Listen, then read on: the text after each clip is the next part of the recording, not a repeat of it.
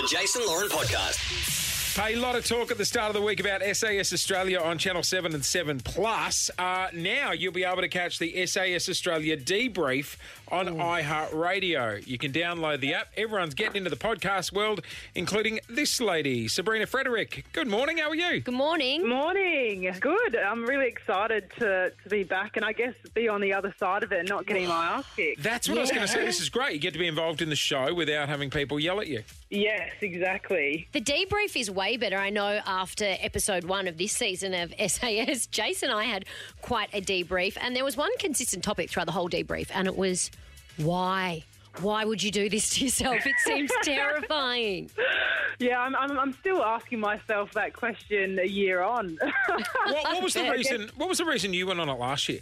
Oh, it was a mental challenge for me. I wanted to see how far I could push myself, and I guess this is the hardest test there is. So put myself through hell, but I learned a lot from it. See, I get that coming from an athlete. It's when I see like former actors and stuff going on there trying to say the same thing, and it's like, you're on there for the Instagram followers, mate. Let's just be honest. Or poor Bryn Edelston, who lasted about 3 minutes. She's not going on there for a Her mental knees push. gave way. Jesus. There's definitely an easier way of getting more followers, I'm sure. Yeah, good point. Hey, Sabrina, were you just as shocked as I suppose, I want to say outraged, but I don't know if it was outrage, shock or confusion when they made them all get naked in episode 1?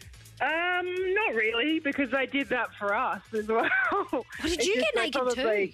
Yeah. I think they just showed a bit more of that sort of stuff this season round. I think they're trying to give more of an outlook into their living conditions and more of that stuff this season. But, yeah, definitely not surprised we had to do that as well. And we had Heath Shaw on the show earlier this week, and he was saying he's still having these horrible nightmares where he's waking up thinking that the ant, I think his name is, the real scary bloke on there, comes and drags him back into the show. Did you have night tremors and nightmares from it too? Yeah, there's definitely things that stay with you for a while, you know, even just the bruises and the cuts and all those things, they last a long time after the show, and I guess there's learnings as well that stick with you for the rest of your life, but it's definitely traumatic. It's an extreme situation to be in, and I mean, I haven't had any nightmares, but I'm thinking of Heath because having Ant Middleton coming to you in the middle of the night is probably not the best thing. Yeah, no thanks. Hey, we can't get you on without asking who's your tip for next weekend. What do you reckon? Doggies or the Demons? Who you reckon will get up? Oh, do you know what? I'm going Melbourne. You know, they haven't had a win in so long. Yeah.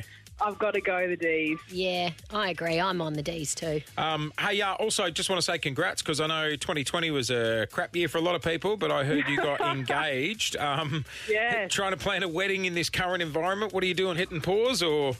Jace, I'm praying that we can go ahead with it. You know, in December, I'm hoping. Is that when? So it's all set for December.